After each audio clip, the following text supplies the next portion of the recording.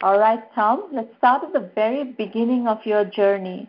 Where are you from? Where were you born, raised? What kind of background? Sure. I was born in a suburb a little bit outside of Boston, Massachusetts, small town called Hopkinton, which is where the Boston Marathon starts, so 26 miles west of the city.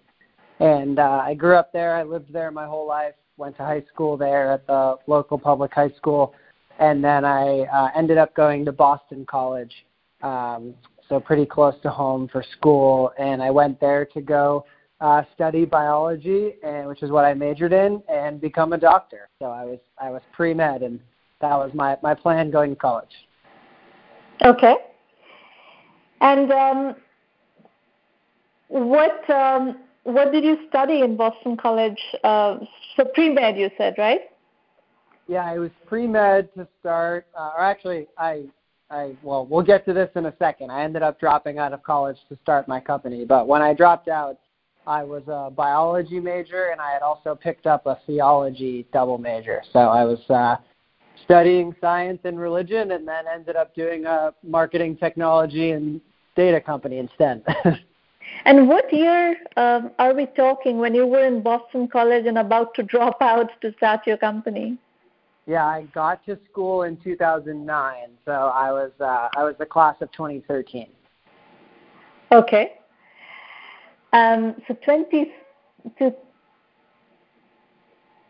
You started college in 2000. Did you drop out right away? I started college in 2009. I dropped out in 2012. So I made it through. I made it through the first three and a half years technically. I technically dropped out with only one semester left. Got it. Okay. All right. I'm with you. So far, I'm with you. Now, let's talk about why you dropped out, with what idea and under what circumstances. Yeah. So our school, like a lot of universities now, had a business plan competition, and I learned about that my probably first week of school freshman year. And even though I was studying biology, my roommates at the time were all in the business school. And so we just made it a goal together that we wanted to try to start a company and win that business plan competition by the time we graduated. And so we started meeting every week. I remember we would meet every Tuesday and Thursday for a couple hours, and we started brainstorming ideas and figuring out, what idea we wanted to start. And a lot of people always ask me, if you were studying biology and theology, how did you end up starting a marketing software company? And it's because we just had this desire to start a business, and we were just trying to brainstorm any and all ideas. And what most people don't know is Jebbit was actually the fifth idea I started working on while at school. So we tried to do a medical device company, an athletic apparel brand. There were a couple different things we did. But long story short, we ended up winning the business plan competition during our sophomore year. We ended up working out of a venture capital office, Highland Capital Partners in Boston, for the summer through an accelerator program that they ran.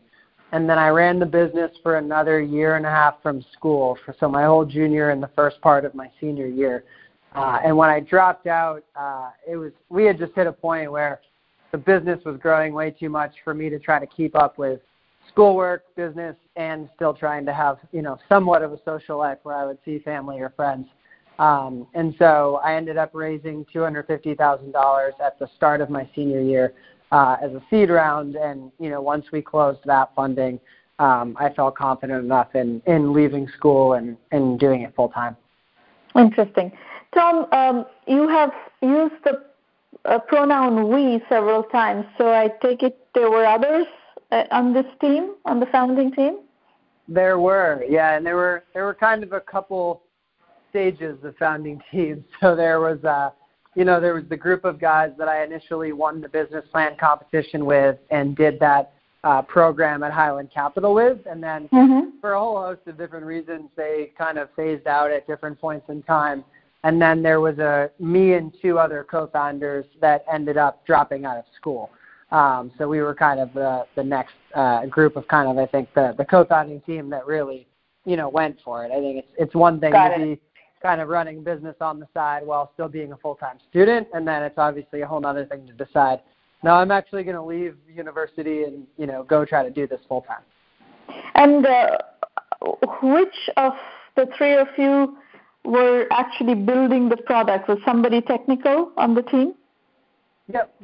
So one was technical. His name's Chase. And then myself and Jonathan were the two, I guess business guys would be the right term, but neither of us had any experience. At that point, you were all young students. So. Yeah. Okay. Exactly. Great. Now, where did the $250,000 seed capital come from? Whom did you raise that from? Yeah, so our first investor was Dharmesh Shah, the co-founder and CTO of HubSpot. Wow, that's so funny. I just spoke with Dharmesh this morning. That's funny. That's funny. Oh, that is so funny. Okay, got it. We and you met Dharmesh through Highland Capital? No. We're very thankful to Dharmesh for being our first investor because I think that spurred a lot of other people to invest after that. But our story of meeting Dharmesh is actually very funny. I saw that there was a marketing conference in Boston, and they were doing kind of a mini Shark Tank competition, and Dharmesh was one of the judges, and we went and pitched, and Dharmesh agreed to invest, just seeing the pitch. We had never met him before. So he saw, I think, a 5-minute pitch. You can still find the video on YouTube somewhere. It was the Future M conference in Boston. So this would have been 2012. And, he obviously liked something he saw in the pitch and chose to be our first investor. That's very interesting. Dharmesh generally does not lead around. So what was your, was it a convertible debt or something that didn't have a pricing on it? Yeah, it was a convertible note. Yep. Convertible debt. Very good. Yeah. All right, now. And we had been, just to add, one more point to that. I was, in reading some of your content, I was definitely one of the 99% of entrepreneurs out there trying to raise money way too early. So I had been, I wouldn't say that I had made it, my full-time or even more than half-time focus, but I had been out there having conversations for over a year, probably pushing a year and a half, before we happened to serendipitously meet Dharmesh. And obviously by that point, the business was further along. We had some solid revenue and we were growing a little bit. But, yes, I definitely wasted a lot of time in the early days trying to raise money when we weren't ready. Good. I'm glad you acknowledged that right there. Good lesson. No doubt. Now, what did you pitch Dharmesh that caught his attention? I know what we pitched Dharmesh. You'd have to ask him what caught his attention because I'm not sure. I'll take a half step back to kind of explain how we eventually got to Jebbit. So what we do today is it's a software platform where marketers can create interactive experiences. Think something like a quiz. If you've ever been to a website and you've done a quiz where you answer 5 questions and find the right product for you, we built the software where without touching a line of code, a marketer can quickly and easily build those and then put it anywhere they want, on their website, in their email, on their Facebook ads, whatever it might be. And then behind that, we aggregate all the question and answer data. So it's this really valuable first-party data on people's interests, preferences, etc. The initial idea, which you will see a loose connection to, but we've definitely pivoted a lot over the years, was I was watching a TV show on Hulu, and I ignored the video ads before the show. And I thought, what if you could put a question attached to that ad and pay people money to answer the question, proving that they paid attention to the ad? So it wasn't about gathering data from consumers. It was about, you watch a car commercial and we ask you, how many miles per gallon are in that car, and we only charge the brand, the advertiser, if you get the question correct. So that was the original idea that we pitched in the business plan competition. We then realized with being college students and only having one developer, we realized that we were way above or over our skis trying to build that product. You had to integrate with ad servers, you had to deal with fraud and paying people money and all these different things. So the idea that we launched first and that we were doing a couple $100,000 in revenue on that Dharmesh invested in, is it was a website exclusively for college students. So it was our own property that we owned, and college students could come log in. We would connect them with brands that were interested in them based on what they told us about them, and then they could go through little challenges and do quizzes and answer questions where they would learn more about the brand and the brand could learn about them, and they would get paid cash for doing so. But it just all happened on our website and just for college kids, which made it simpler for a variety of reasons. I see. So you were actually recruiting college students, and when a brand wanted to do some sort of a market research, they would come to your site, and you would not only provide them with the software to run their quizzes or surveys, whatever market research, you would also provide the focus groups.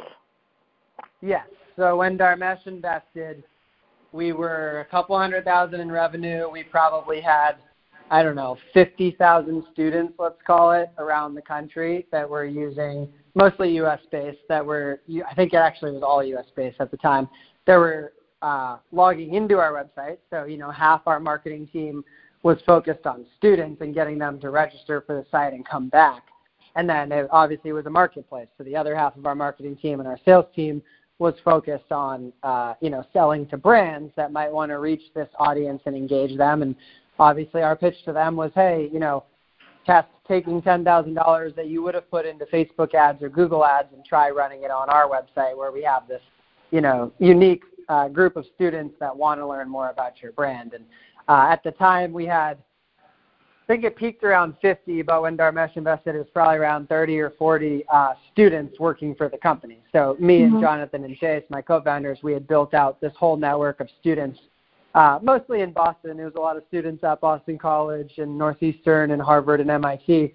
And that was how we were running the business, was all these students who were working, anywhere from 5 to 30 hours a week based on what they could fit into their schedule. Interesting. Okay. And how did you charge? How do we charge the brands? Yeah. They was similar to like Facebook or Google. They could just put in 5,000, 10,000, whatever they want, and we would charge them a fee for every answer. We would charge them 50 cents, and then we would keep 25 cents for ourselves, and we would pay 25 cents to the student. Mm-hmm. I see. Okay. So basically students were maintaining accounts on your platform and answering, a certain volume of questions to make some side cash. Exactly. Okay. And what was your strategy for acquiring these students? Great question. We tested a lot of different things. We had a referral program that was really popular. We did create like a campus rep program where we had different students around the country that would tell all their friends about Jebbit, and we would send them a bunch of Jebbit swag they could give out on campus and things like that. But honestly, it spread very quickly with students. I think we ended up peaking around 200,000 students around the country using it before we shut it down. And we should definitely talk about why we shut it down. But the bigger problems for us was not around attracting the students. It was more on the brand side. I mean, with any marketplace, you obviously have to have a balance on both sides. It turns out, college students are very motivated at the opportunity you would earn at a rate of about $19 an hour on the website, and that was a pretty simple sales pitch to get a lot of college students using it to say, just sit here in your dorm room and engage with some interesting brands and you'll earn $19 an hour. And the brands didn't like that. It was not authentic enough feedback. It wasn't specifically that brands didn't like it. We ended up, to give you a little bit more context on when we made the decision. So I ended up dropping out of school, and then 6 months later, in the middle of 2013, we raised $1.5 million, second seed round. And so, we were there with a little under $2 million raised. I hired a team. I think we were about 8 or 10 people. And we just realized for a few different reasons, we didn't think this business was ever going to be, $1 billion company or any, big, long-standing business. One of the problems was definitely around the authenticity of the interaction. So I think you have that right, just in terms of, the kids were incentivized to be there. So while some of them would definitely make genuine connections with the brands, a lot of them were just there to, get their beer money for the weekend or whatever it was, and they didn't really care what brands they were interacting with. And then the other thing we were just experiencing as a small team is it was really pulling us in two different directions to try to build up both sides of the marketplace and always keep it balanced. And so the kind of two main impetuses of the pivot, I guess, that we made was we wanted to help facilitate more genuine interactions between brands and consumers, ones that weren't monetarily incentivized. And then we didn't want it to all have to happen on our website where we were the marketplace and we were bringing the audience. So we wanted to equip brands with software so they could go build genuine experiences to engage consumers. And we wanted that to be able to happen anywhere the brands already have customers, their website, their emails, the ads they're buying to reach their potential consumers. Like, we just wanted to remove ourselves from that part of the equation. Mm-hmm. So this, we're talking the change, the pivot is happening when, in 2014? Yeah, 2014. Yeah. Okay. So what did you decide to do after that? We try to not talk about 2014 and 15 because they were very hard years of it. But that's where all your learnings are. So if you don't mind, please do talk about it. Exactly. So I'm excited to dive into it. So I remember the board meeting at the end of 2013 where I said to my board, hey, we have whatever it was, $1.7 million in the bank, and we really think that we need to, pivot this idea to something different for those reasons I just told you. And thankfully, my board, listened very patiently, and then their first question was, what should we pivot to? And I kind of naively said, well, I haven't figured that out yet. Here's the things that matter, but I don't know what it's going to be. And thankfully, their answer was, well, we invested in you and your co-founders more than we invested in the specific product. So we support you on the pivot. And the only thing they asked me to do was to make sure we didn't hire more people until we hit certain revenue milestones so that we weren't burning more capital than we had planned. And I remember at the time we had a plan to grow from the 8 or 10 people we were to probably like 25 or 30 people over the next 6 months. And I remember looking at the numbers they said and saying, no problem, we'll hit that first revenue milestone in 3 months. And it ended up taking about a year and a half for us to hit that first milestone. So we had a really hard 2014 and first half of 2015, mostly because we just had no idea what the product was going to be yet. Like, we knew the problems with the first version of the product, but we hadn't really landed on what the new version was going to be. And we experimented with, in hindsight, some really, bad concepts, or at least concepts that weren't right for us. There was a period where we were trying to build kind of our own ad network and our own publishing network, and a few different routes we went. But we eventually, probably early 2015, aligned on our core offering, which by that time we had realized we wanted to be a SaaS offering. And so it was in the middle of 2015 we launched our SaaS offering, which was basically it was a very simple product at the time, but it basically was the ability for a brand to attach a thin bar to the top of their website that would kind of pop down and ask questions of the consumer on the page, and then help direct the consumer to the right parts of the site for them. So it's almost like a little widget that easily let a marketer add this to their site and hopefully improve that site experience. Kind of like if you just, walked into a store at the mall and there was someone at the door to greet you and ask you a few questions and direct you to the right part of the store. And we hit our first $1 million in ARR, which I know is obviously a goal for you and all of your listeners. We hit it on that product, and then we realized there were a few challenges with that ultimately led us to pivoting to what we do now. But let me pause there. So just a second. Let's actually stay on that one for a moment. What segment were you getting traction for that to get to $1 million ARR? What segment were you getting traction on? Yeah, e-commerce and travel brands were the main players then. And small ones, mid-sized ones, what size players were you selling to? Mid-market and enterprise. We, I think our stories on the more unique side in that we actually kind of went enterprise right out of the gate. A lot of companies obviously go premium and smaller businesses and then, start scaling up from there. But, in 2015, we landed some big deals with people like Mazda and Expedia and eBay, and, it was big. Oh, wow. And it was a very sales-led model. It was us. We were a young, hungry team, and it was me and my co-founder and a couple people, getting introductions and knocking down doors and finding our way into these big companies, and, convincing them that this was something they should try.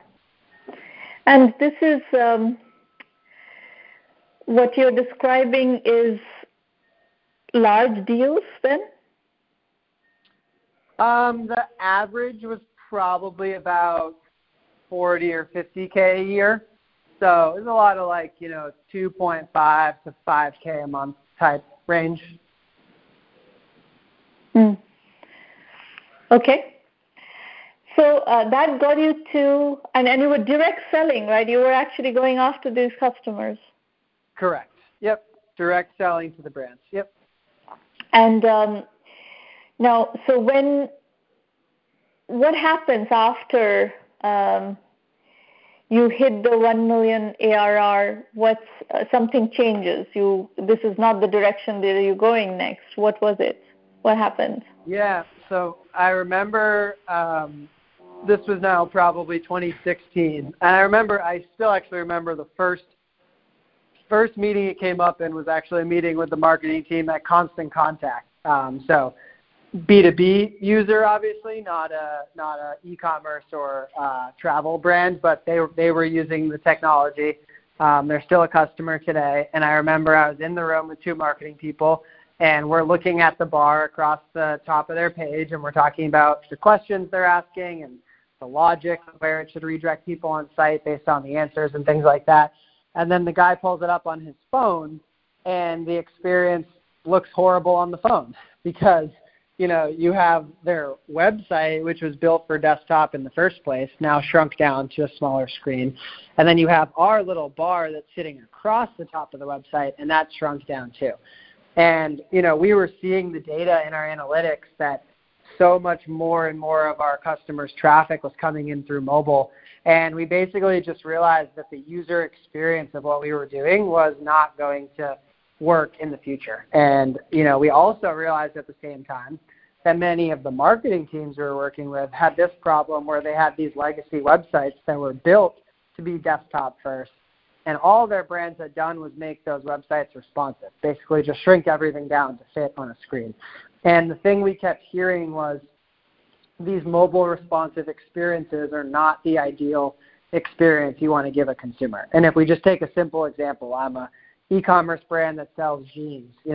I might have 50 pairs of jeans on my website, and the person that's actually looking at my site to buy something might be standing in line at Starbucks and just clicked on an Instagram ad. And the chances that they are going to scroll through 50 pairs of jeans, do any research, and click one and check out is just very unlikely. And the chances that they're then going to engage with some little bar that comes down on the site is even less likely. And so the good news was the whole back-end system we had built to create these and write the questions and set the logic and all of that, the core of that technology we kept.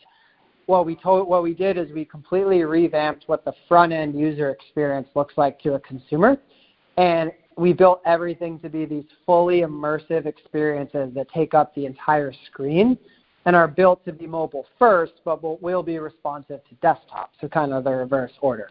And so now in an example, if I click on that Instagram ad, I'm brought into a full screen, beautiful Jebbit experience. And that experience says something like, hey, we know you're busy, answer 5 questions, we'll recommend the right pair of jeans for you. And while I'm just standing there in line at Starbucks, I can simply answer the 5 questions about my interests, my preferences, etc. It'll match me to the right pair of jeans. I can either check out right there, or I can email it to myself later to check out when I get home. And that pivot to be this, mobile first interactive experiences that really started to lead to a lot more traction for us because we just found a lot of marketers saying, yeah, I have this problem. I wish we had better mobile-first experiences, and I love that I can come into Jebbit and I can just build it quickly and not have to rely on, my engineering team, my developers, my agency, whoever it might be. I see. So so that means that you've had to now work with customers who had physical locations. No. A lot of these were still e-commerce, digital, D2C brands. I mean, a lot of our customers do have physical locations too, but no, these were digital experiences you could do no matter where. I see. So you just gave that as an example. That's not necessarily the use Correct. case you're talking about. Got it. Yep. Yeah. Okay. And what did that do to your business? I think we tripled the business that first year. So it started working is the short answer. Yeah. And customer acquisition was still direct selling? Yes. Everything's still direct. I think it was 2017 we launched our partnerships with Twitter and Snapchat, and then Pinterest was shortly thereafter. So we did start to add a partnership element to this. But, yeah, I think that was probably about a year after, just pivoting, or I should say evolving into these mobile-first interactive experiences. Okay. Got it. So what time frame are we in now in the storyline? 2017. 2017, and the funding is still that $2 million that you had raised? No, we then raised in 2017, we raised about a $5 million Series A. And the $5 million Series A is on the basis of this mobile-first experience? Correct. Okay, got it. What happens in 2018? Couple things started to happen. We started talking to a lot of our customers. I remember my co-founder and I went around and we met a bunch of our CMOs.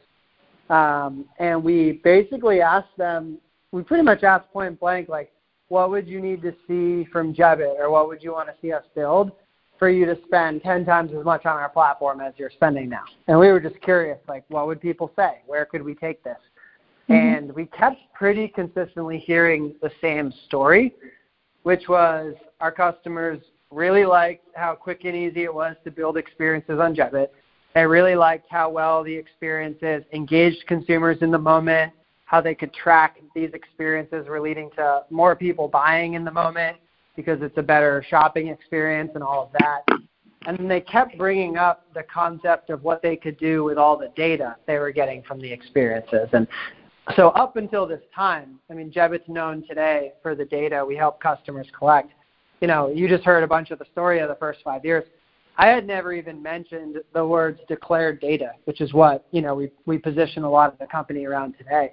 And so as we started asking our customers more questions, we realized that most of these CMOs, obviously every marketer wants data on their customers, most of them were either buying a lot of third-party data from other sources, and it cost them a lot of money, and they were never sure how accurate that data was, and it's obviously the same data all their competitors could buy.